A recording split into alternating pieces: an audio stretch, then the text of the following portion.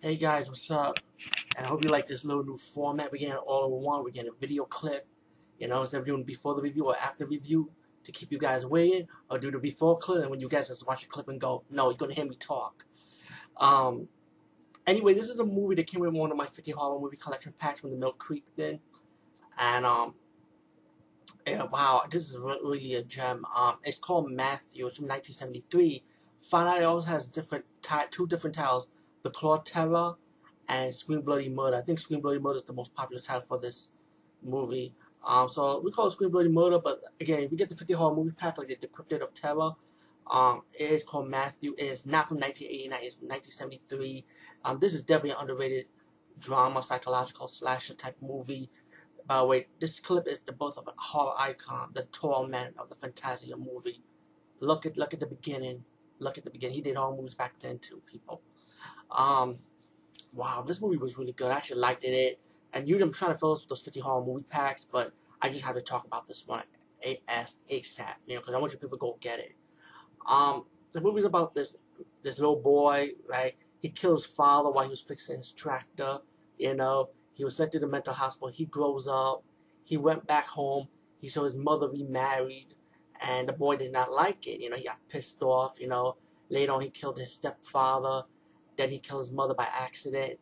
Then he went hitchhike a ride by these other two couples, and he ended up killing the two couples when he started seeing these scary images of his parents, like they're all scarred up and stuff.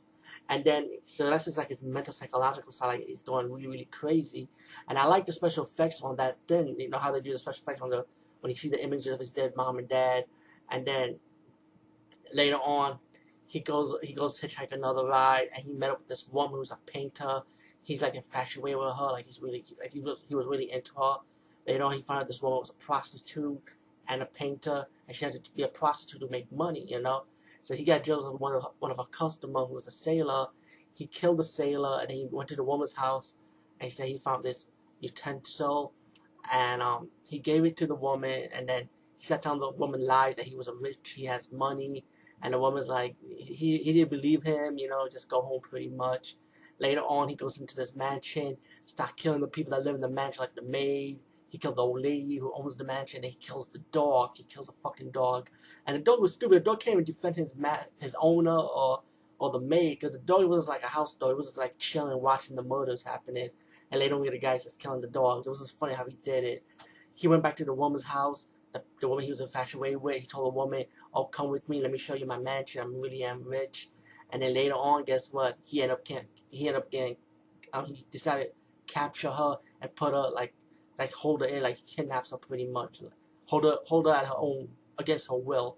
And the woman realized, this guy is fucking crazy. So he ended up tying the woman to bed, and later on he went off, and he started killing people for money, shopping for meat, dresses, and painting tools for the woman since she likes to paint. And while he's telling the woman, I really like you, the woman don't like him, like that. And later on in the movie, she escapes. This black boy knocking on the door trying to sell candy. She was so close to opening that door, she decided to go for the phone that's ringing. I'm like, fucking bitch, you have a chance to get out the fucking house. Come on. And then later on, the killer, he comes home and he called her, like trying to call 911 pretty much. And he hang up the phone saying, wrong number. So he tied the woman up in the bedpost and telling her that, you're going to really like it here, And he ties her up and trying to force her to paint. She says she doesn't want to paint, And later on, the woman say, you know what, I need to take a shower. And she won't be able to.